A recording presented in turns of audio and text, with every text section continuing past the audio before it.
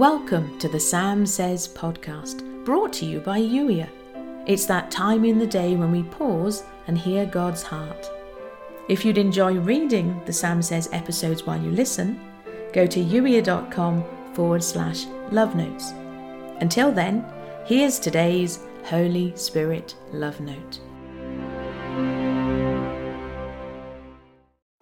Trust is a little word that is rich in intent and so very important for our relationship. You feel like I've asked you to trust me a lot recently, almost repeatedly, and that's not because you don't trust. It's simply a reminder.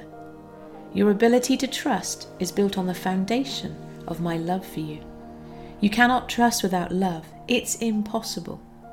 Without love, what passes itself off as trust is merely rule following, motivated by fear. That is not trust, and that is not my best for you. This then is really all about love. Do you know how much I love you?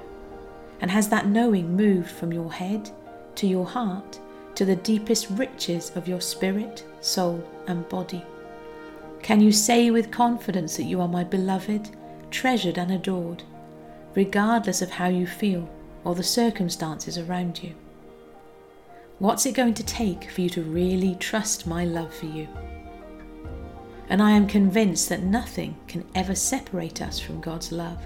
Neither death nor life, neither angels nor demons, neither our fears for today nor our worries about tomorrow.